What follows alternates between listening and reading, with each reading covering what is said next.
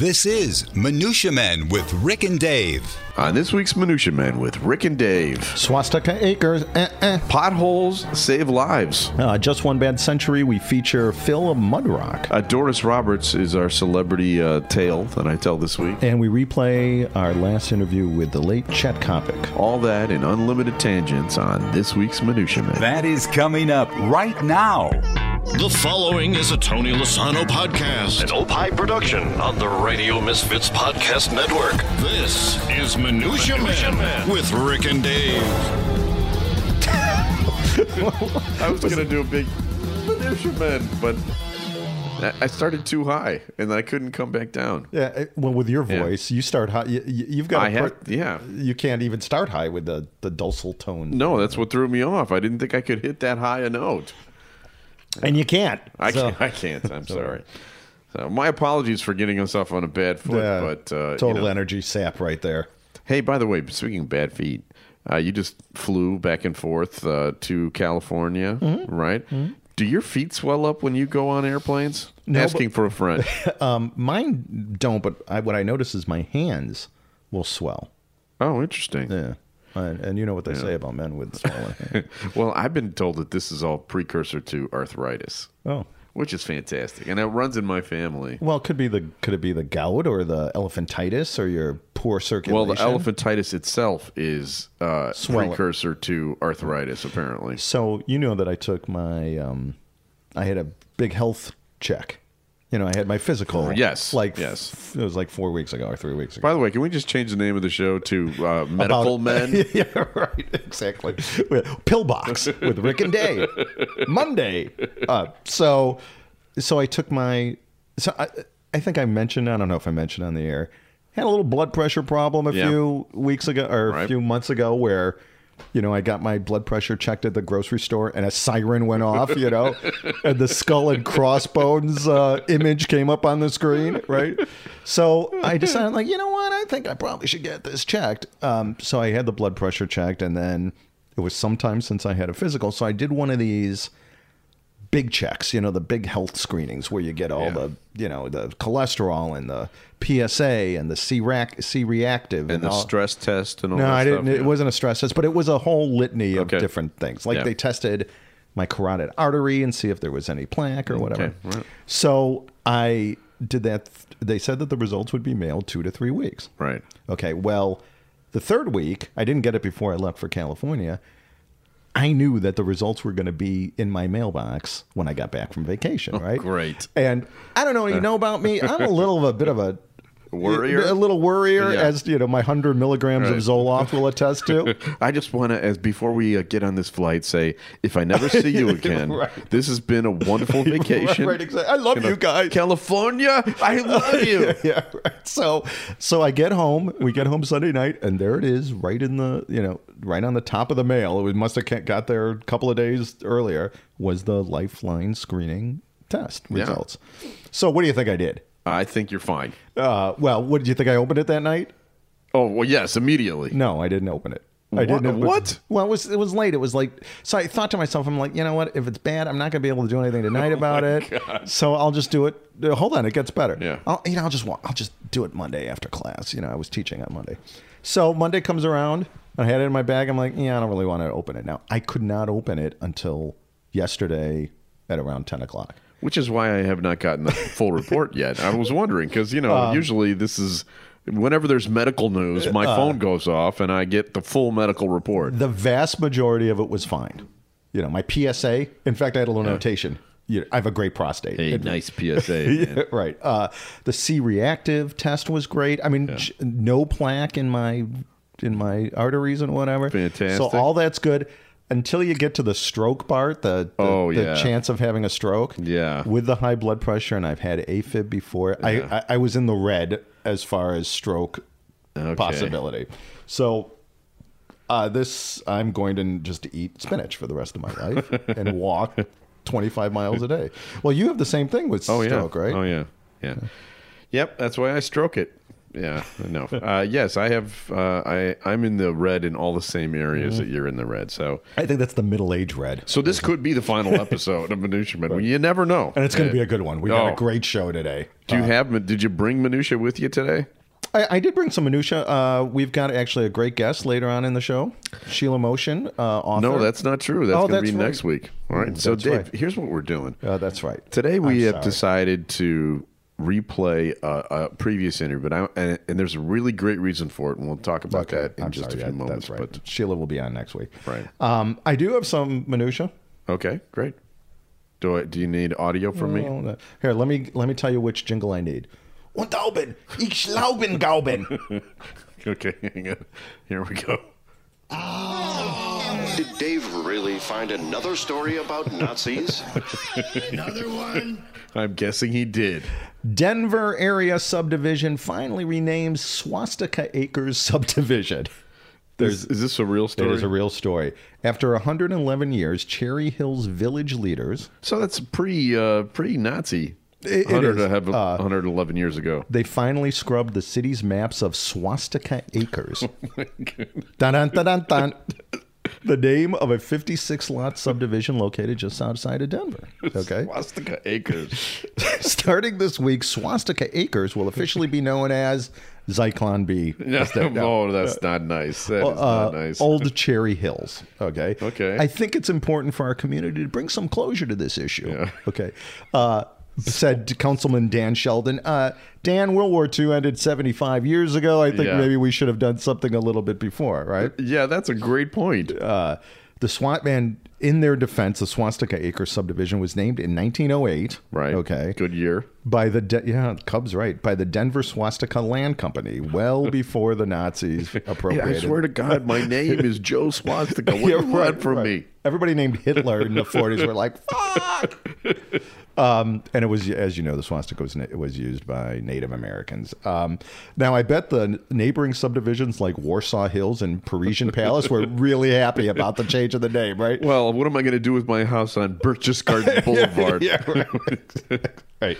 Well, the advertising slogan's got to be changed. It's no longer Swastika Acres Uber Alles. Yeah, right, exactly. Work means freedom. Yeah. Swastika Acres is the place to be. Armband living is the life for me. Fronts spreading out far and wide. Here come the cops. Great grandpa, you better hide.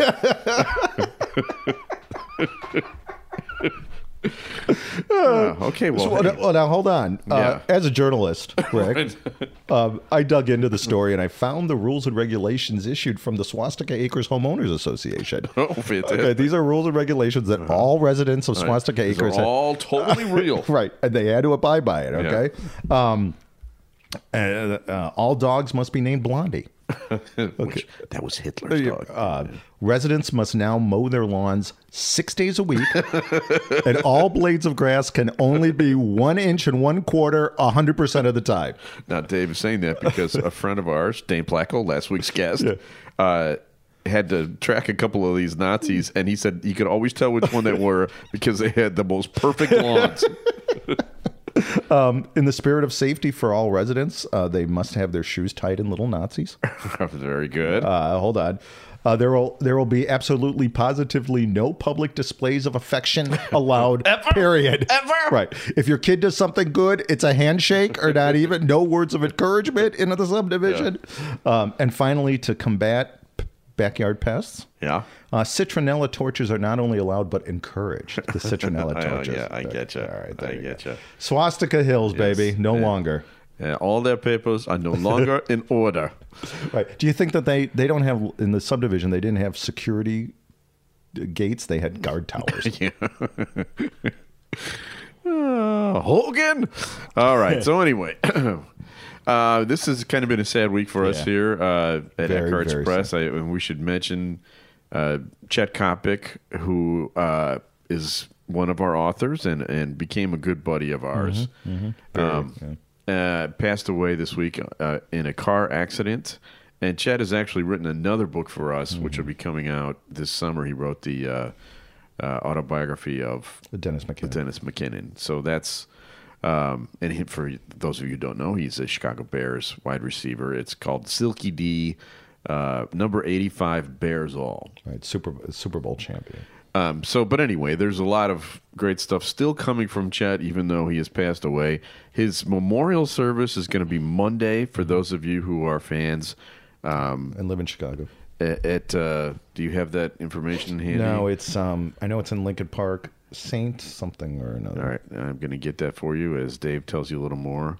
But yeah, Chet was he started in Indianapolis, and he was the voice of the Milwaukee Bucks at age like 22 or something. Well, he was the producer of their of the Bucks radio broadcasts during the year that they won the championship. Yeah.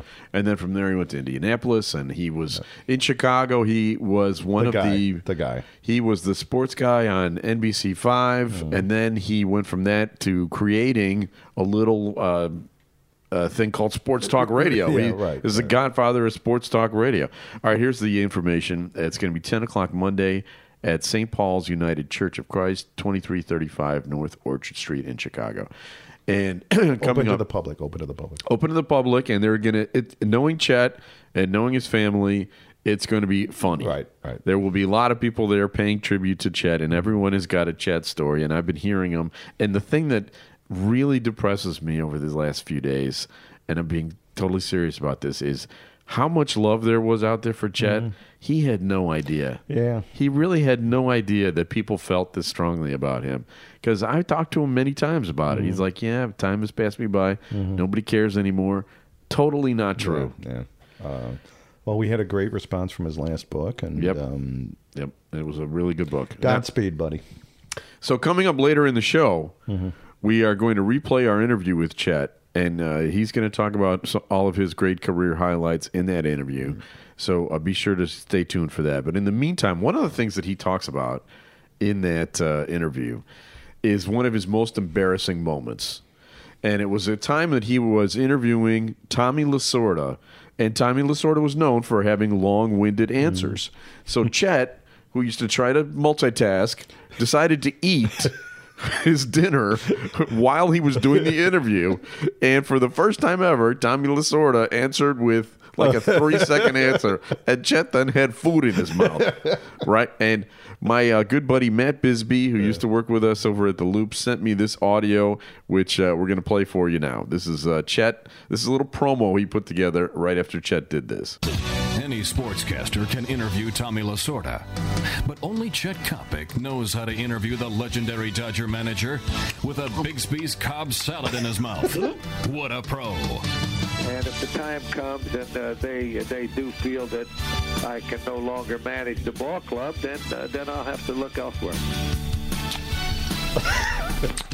In terms of Tommy Lasorda, I would think that network television would be a very viable option for you.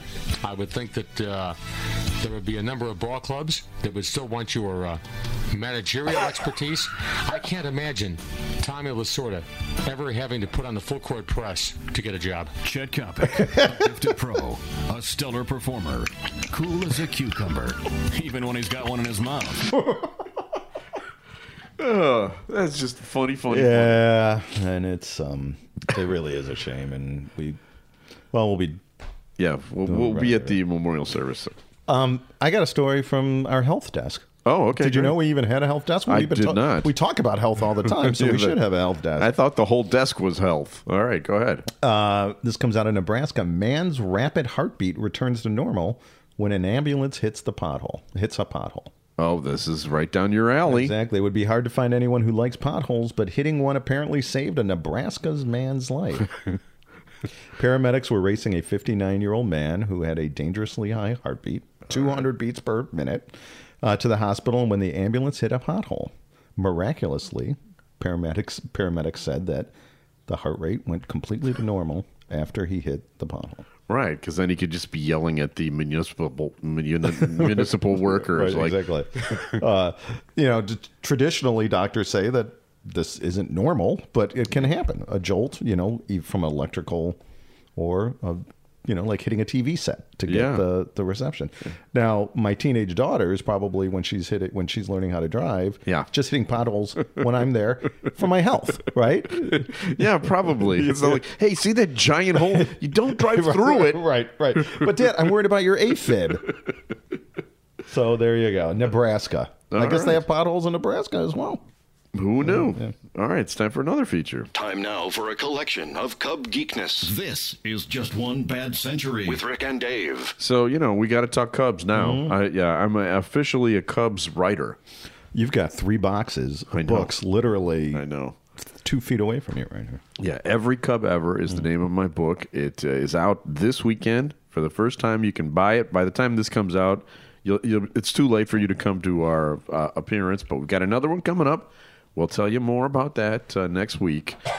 But anyway, part of the whole deal of Every Cub Ever is I've written about Every Cub Ever. Every Cub Ever. Except for that one guy, right? Yeah, no, please don't say that. Please don't say that. Every time somebody asks me about someone and it doesn't immediately ring a bell, I'm like, oh my God, no. Oh my God. But they're all in there. I swear to God, they're all in there. So this week was Earth Day. And on Earth Day, I went through all the Cubs' names to try to find the most appropriate Cub to talk about for Every Cub Ever. And I've decided to go with Phil Mudrock. Oh, Mudrock. Mudrock. It's it's an Earth Day thing. Right. And if you want to find Phil Mudrock, you want to set the Wayback Machine to April 19th, 1963, Candlestick Park, San Francisco. His only game ever in the major leagues. Now, the thing that I find interesting, and I love these stories when I was working on the book, because I can go back and look at that exact game and find out everything that happened to him during that game. Like most people. Yeah, like people do. He came in to relieve Cubs ace Larry Jackson in the 8th inning, and he faced only 5 batters. All right?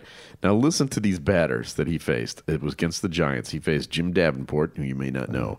And Willie Mays, Willie McCovey, Orlando Cepeda, and Felipe Alou. Those are the 5 guys that he faced. 3 Hall of Famers in a row, Mays, McCovey, and Cepeda. He gave up a double to Davenport and a single to McCovey, but then he got out of the inning. And then he went back into the dugout. From the dugout, he watched, in the top of the 9th, his teammates, Ron Santo, Ernie Banks, and Lou Brock, hitting against Juan Marichal. So there's 4 more Hall of Famers. Yeah. Unbelievable. So that's Phil Mudrock's career. It was only 1 inning long, but it was memorable. And you can read about him and many others in Every Cub Ever, available at eckhartspress.com. That's right. A random name pulled out of Rick's bowl of brushes with celebrities. Mixture, collection, selection, assemblage, medley, assortment, variety. Time now for Celebrity Potpourri with Rick and Dave. So this is the part of the show where Dave reaches his hand into the Costco jar, pulls out a name of a celebrity, and I have to tell the story of having met that celebrity.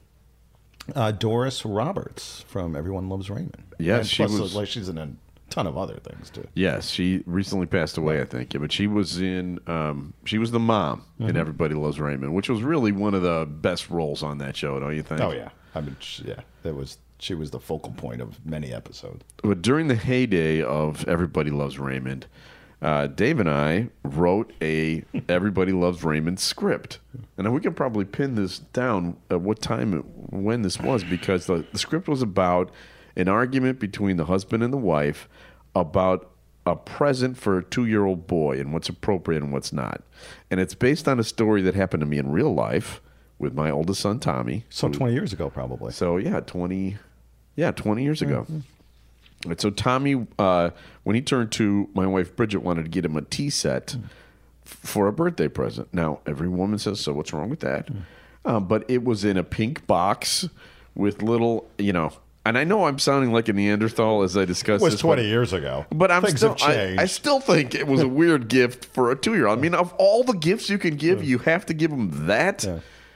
And I thought it was perfect for Everybody Loves Raymond. And Dave and I wrote that script. And it would have won an Emmy. It was very funny. Well, then I found out later that Doris Roberts was going to be appearing on our show, on Landecker Show.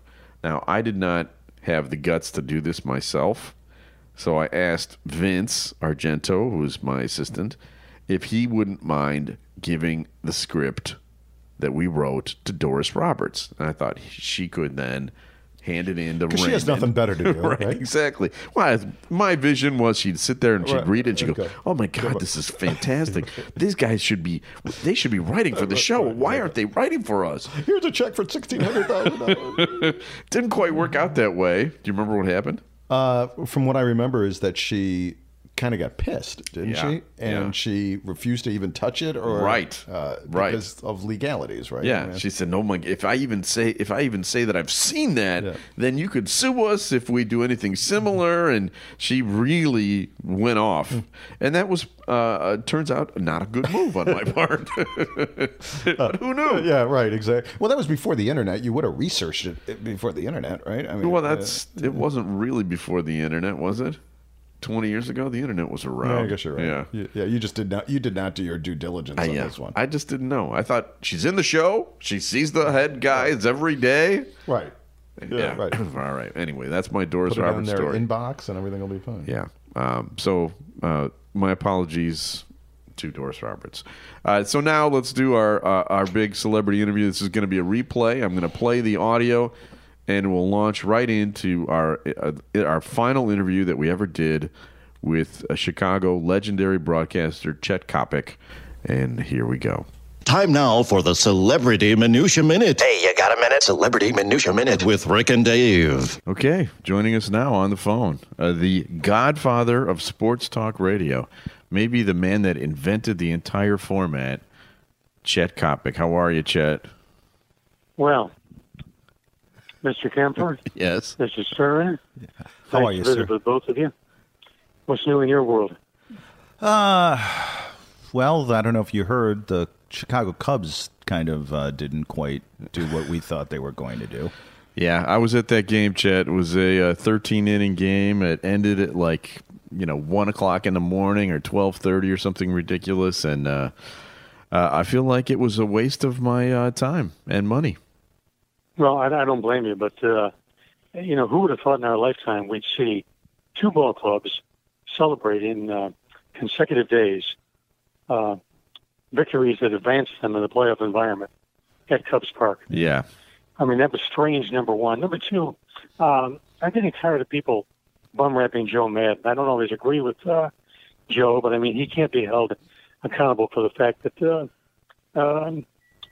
rival managers no longer have the game plan for Kyle Schwarber, the fact that Rizzo had a miserable April, the pitching staff had issues, Morrow was down and out, and here's one that I'm contemplating, and I don't know if we haven't seen his best days, and he might just be one of those guys who was a remarkable flash in the pan, but I am no longer sold at all on Chris Bryant. I thought looked just peculiarly indifferent with the bat during those two ball games this past several days. Do you think we might be looking at another Ron Kittle sort of thing?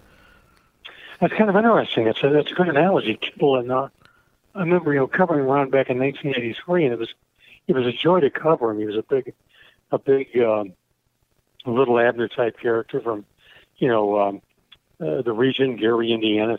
Hit 35 home runs with 100 RBIs. Then City came up with an assortment of injuries. And, right now, Bryant apparently has a labrum injury, which is bothering him. But in the case of Kittle, what I find to be interesting, Rick, is that if he would have stayed healthy, he would have hit 300 home runs. But he just couldn't keep himself out of the whirlpool bath. And as a result, what made Ron Kittle interesting in this town was not so much what he did with the bat, but the fact that his personality just, as you know, glows. Yeah. He's a funny, likable guy, and he's an A-lister at everybody's party. Chet, you've been to, how many stadiums do you think you've been to? 2,000? How many games have I been to? No, stadiums. Different stadiums. 2,000, 1,000? How many stadiums? Just ballpark. How many stadiums do you think? Wow. If we added up all the basketball, baseball, football, hockey games I've been to, it's got to be about 1,500 to 2,000. Which of those 1,500 is the worst stadium you've ever been to? Oh, this is easy. This is real easy. In 1970, guys, I was way too young, but I got a job producing the Milwaukee Bucks radio network, and ironically, that was the year the ball club won the NBA title with a young Ferdinand Lewis Alcindor, a.k.a. Kareem, and Oscar Robertson. Well, the first time we go into Cleveland, we were playing on Euclid Avenue. And, I mean, Euclid Avenue was about as safe as Englewood. And we stayed in a crummy Holiday Inn, and the ball players were ordered not to leave the hotel under any circumstances until the team bus got there. Well, we get to the ballpark about an hour and a half in front of the game, and we're playing in the old Cleveland Arena, which it hadn't discovered plexiglass, yet it had chicken wire around the dashers for the Cleveland Barons hockey team. And I went in to introduce myself to Bill Fitch, the head coach of the Cavs. And I said, this place kind of gets you down? He said, oh, no, not at all. We lead the nation in one category, stolen cars. All right, that's a good one.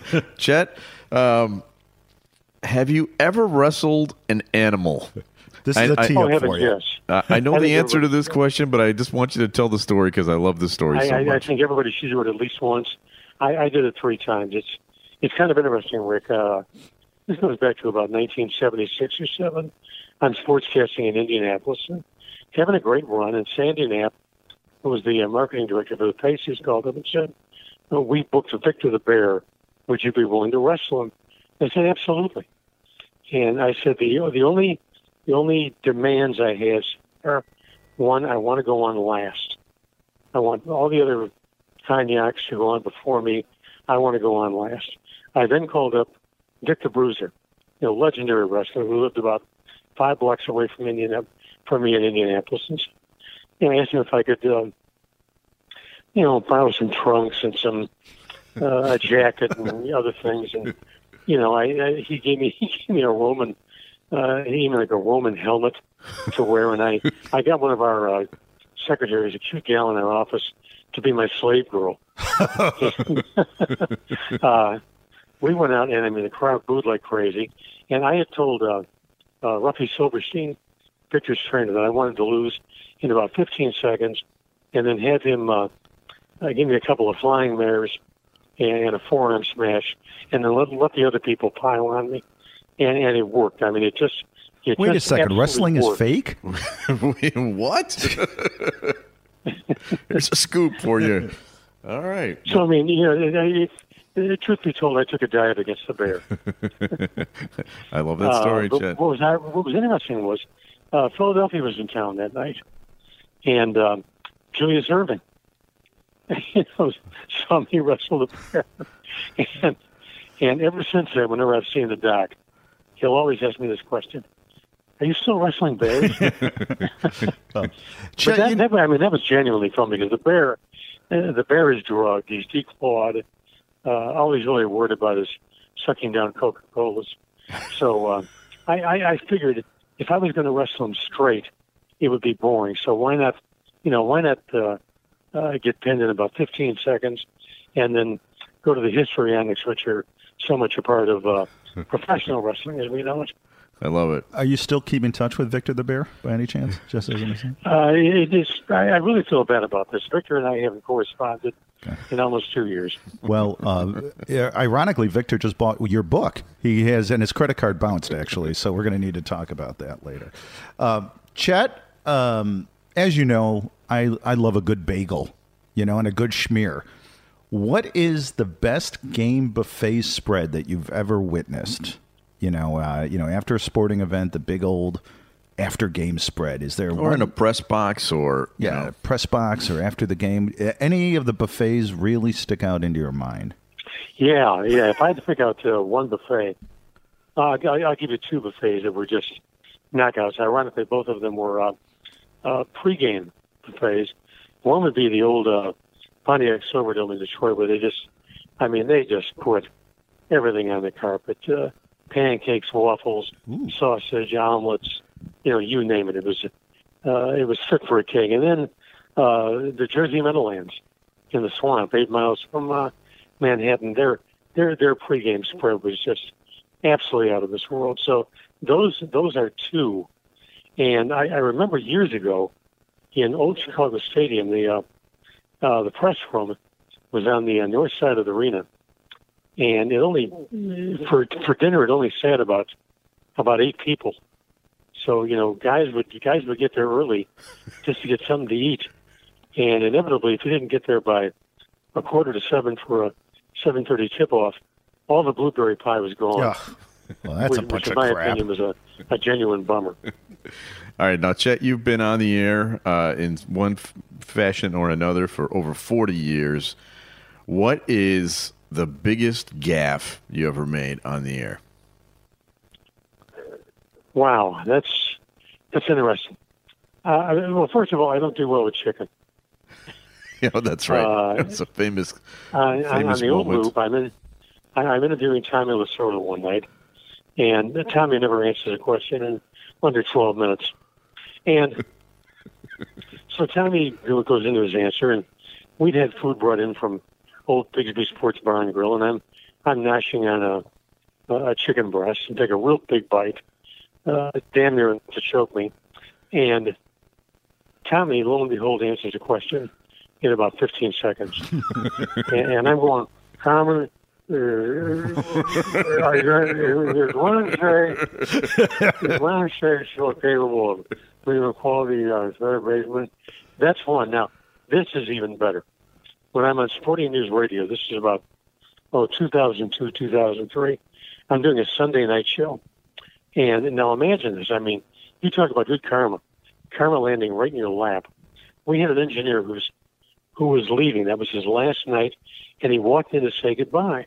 I'm interviewing the media critic from the Los Angeles Times about something having to do with ESPN or something like that. And lo and behold, he goes into his answer, and what do? Once again, take a big bite of chicken. But it's only going to get better, guys. I mean, this is just the warm-up. We're in the prelim. We're advancing toward the main event. I choke on the chicken. Oh, you do Mama Cass. I start pointing toward the window to my engineer, the two engineers, and my producer, all of whom are engaged in conversation, not listening to a word I'm saying.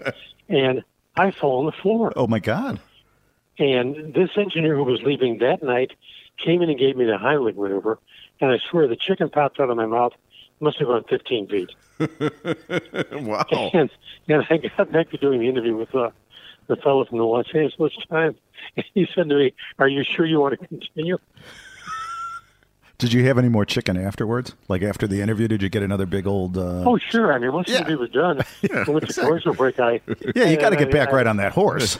I had a couple of thighs and a leg, and, it was dance to the music. Now, we have just witnessed perhaps one of the best Chicago Bears performances in history. What is the worst Bear quarterback that in history, or it's certainly one that you have witnessed? We haven't got enough time. Yeah. Okay. I mean, there have been so many bad Bears quarterbacks. Now, most people of a certain age will say Bobby Douglas. Not true. Bobby was poorly coached. He was really meant to be a fullback or a tight end than a quarterback. Yeah, he almost rushed for 1,000 yards one year. You can't say he was a bad quarterback. That was 1972. He played the Raiders in the final game of the year, and I think he came up 34 yards short of 1,000 yards. It used to be funny because Abe Gibran, who was coaching Bobby in the early 70s after Jim Dooley got fired, Abe had a real interesting way of motivating Bobby. Bobby was really a nice guy, and he had kind of a tender side. He was really a lovable guy, as he is. And, Bobby would drop back to pass, and, he'd go through his progressions, and, Bobby wouldn't find a thing because the Bears wide receivers were all in wheelchairs. And Abe would just yell out, "Run, you donkey!" I mean, that reminds me of a great story about Abe Gibran.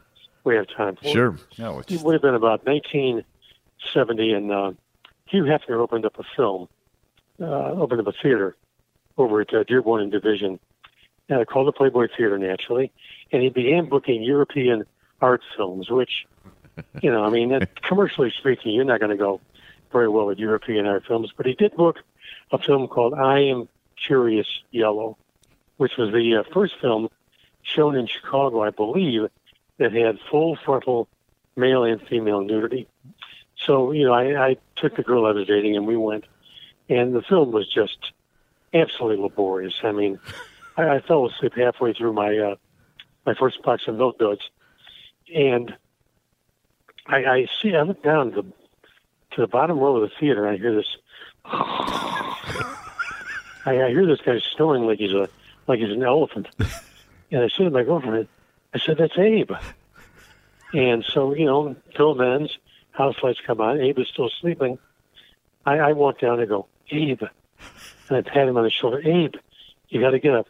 Abe looks at me, and I swear he said this, "Don't tell Hallis I was here." I love that. So you've interviewed just about every athlete, anyone associated with sports over the last 40 years. Who, of all those people that you interviewed, was the biggest jerk? I have to give you two. One would be Will Clark. Oh, good. I'm glad to hear that, because I hate him. Absolutely a miserable SOB. Just rotten to the core SOB. And the other one, he would give you good material once you got him, but he was such a pain. I remember, for example, when MLB went on strike back in '81, the night before the strike began, the Yankees were in town playing the White Sox, and I wanted to go over and get some quotes. I was with Channel 5 in those days, which meant I could actually pay the rent. And I went to Reggie. And Reggie, I'm not kidding, he looks at me and says, only 18 people have hit as many home runs as I've hit. How many people can do your job? 18,000? Wow. And I said, all right, Reggie, you win. Now, give me 3 minutes. And ironically, he did. He was very good. But, I mean, Reggie could just be, he was a character. He was flamboyant. He was fun to watch, but I mean, he could be just absolutely miserable. I can see why Billy Martin and Thurman Munson and all the Yankees in that area just couldn't stand the guy. Yeah, well, those are two good ones. So I do a soccer podcast. I know you're not a fan of soccer, but you've obviously seen soccer players flopping. Where they take a dive. Oh yeah. They roll around like, oh, I'm so hurt. And they're terrible actors.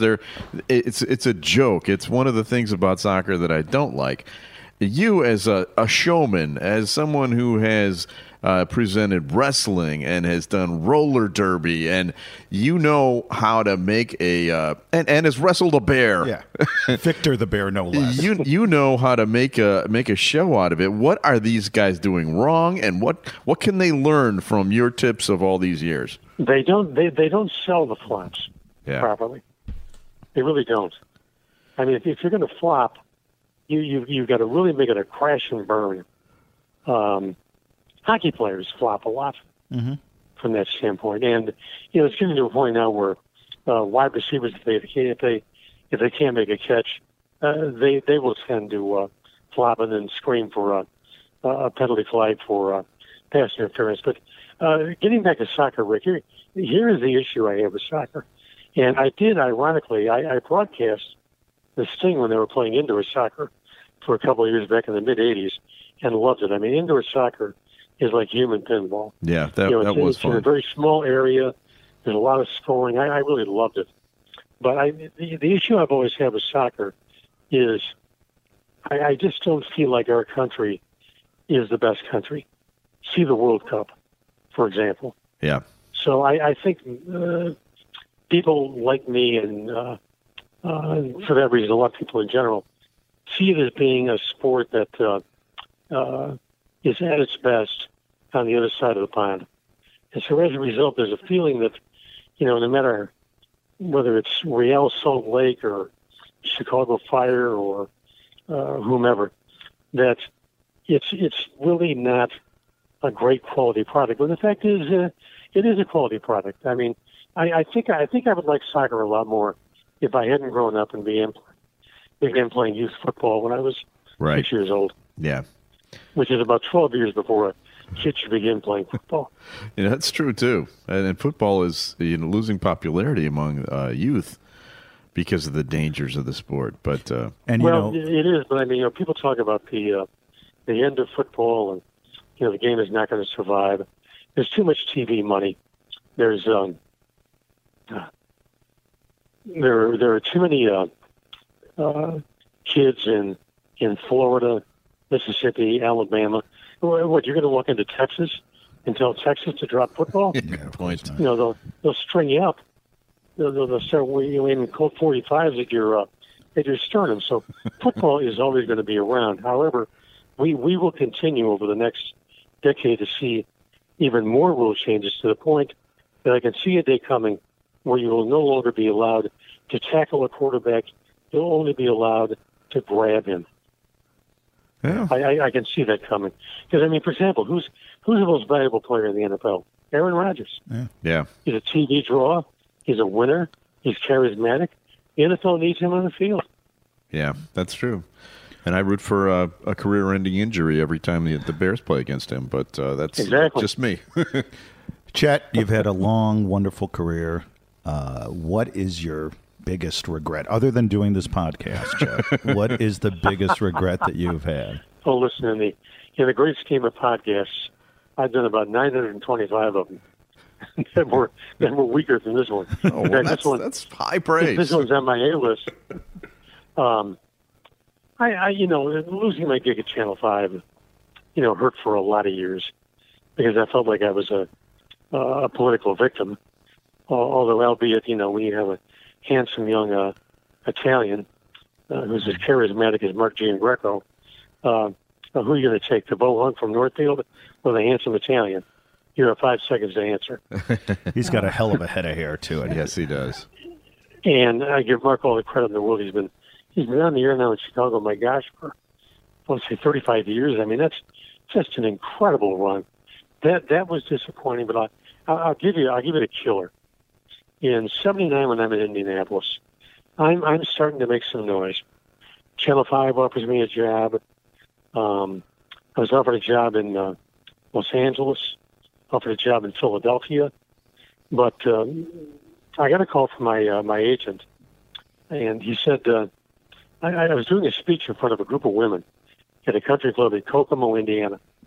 Let's face it, it doesn't get any better than doing a speech in Kokomo, Indiana. That's when you know you've reached the elixir, the high point. So my agent says to me, "Are you drinking?" I said, "No." He said, "Good, don't," because in those days, I could work the booze pretty well. He said, "Washington D.C. wants to hire you. They're coming in tomorrow night to watch your 10 o'clock news, and they want to have dinner with you. We're going to get this deal." So they flew in and watched the show. I called St. Elmo's Steakhouse, the best steakhouse in America, by the way, and got them to keep the kitchen open for an extra half an hour. And, they came equipped with airline tickets to fly out Saturday to D.C. for my former wife and I. And we flew out, and they put us in the Watergate. And, there was champagne, flowers, and we went house hunting, and we had lunch in Georgetown, and we had dinner at the Palm that night. And then afterwards, John Warbeck, the GM, we went off to this cozy little bar back in Georgetown. And he said, I really want you. He said, "I've got an idea. How would you like to do an extra half an hour of sports on Sunday nights? I'd like to call it the Czech Topic Sports Machine.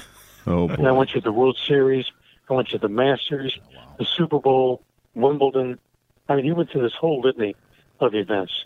I said, "John, we got a deal." I said, "Let me go back and have my agent get clearance from Channel 8, and I'll start in 2 weeks." He went, "Great." And we never even talked about money. I mean, money was the least of my worries because I knew they were going to pay me reasonably well. Right. But I go back, and Channel 8 would not let me out of my contract. Wow. And so for years and years, ironically, Georgia Michaels, who wound up hosting the Sports Machine, and I became pretty good pals. And every time I'd see George at an event around the country, I'd always remind him, George, just remember one thing. I made you a millionaire. Yeah. Well, Chet, thank you very much for joining us. You have a new book out. It's called Your Dime, My Dance Floor, Chet Coppock in Pursuit of Chet Coppock, and it is a tremendous book. It's available at eckhartspress.com. Some of the stories you heard today, actually only one of the stories that you heard today is in the book. There are so many stories. Chet has an unlimited supply of stories.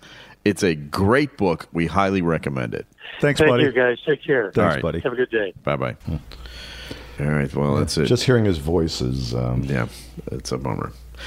But anyway, we miss you, Chet. And there is a new book coming out for Chet. You know, you'll see a little bit more of Chet through that.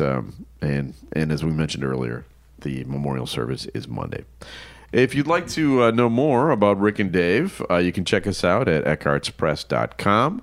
Actually, there's a tribute to Chet on there, on that website right now. Also, ChicagoAuthorSolutions.com is another place to reach us if you want to email us. And by the way, we got an email this week. Oh, really? Yes. And basically the gist of the email was, last week we had Dane Placco on the show. Yeah. And we said in the show, 15 years, he's going to have to tell the joke again. The email was basically, are you really going to make us wait 15 years to hear Dane's moose stick joke? Yeah. Yes, we are. Yes, we are. It wouldn't be the same if we told it. Or maybe not. You have to tune in every episode for the next 15 years to see it. Good tease. Right. Maybe it's coming up. Maybe I'm going to say it right now. No, not right now, as it turns out. The show has been produced by Tony Lasano of Opie Productions, distributed by Ed Silla of the Radio Misfits Podcast Network, and we'll be back again next week with another episode of Minutia Man. The proceeding was a presentation of the Radio Misfits Podcast Network. Find our other great shows on iTunes, Stitcher Radio, and at RadioMisfits.com. Thank you. This has been a presentation of Opie Productions. Tony, can you shut up? Lasano and Friends. I do this podcast. Really? Yeah, you should listen to it. What's it called? Well, Lasano and Friends. Lasano and Friends or Lasano and Friends? No, it's Lasano. It's totally different. Oh, crap. Oh, man. It'd be nice if Tony were actually here today for this promo we're doing. No, I think a promo stands on its own better when the star of the show is not in it whatsoever. Wow. Are we friends with each other or just Tony? I'm friends on Facebook. Yeah, we're friends on Facebook. Quite. Well, yeah. Lasano and Friends. Great Talk Radio isn't dead. It just moved to a better place. So is this really a promo? How long are we going? RadioMisfits.com. Hi, I'm Chet Coppock. Boy, we're up to a good start. Coppock Uncensored, top-of-the-line guests, always outrageous opinions, always in your face with topicality. Great Talk Radio isn't dead. It just moved to a better place. Coppock Uncensored, right here on RadioMisfits.com.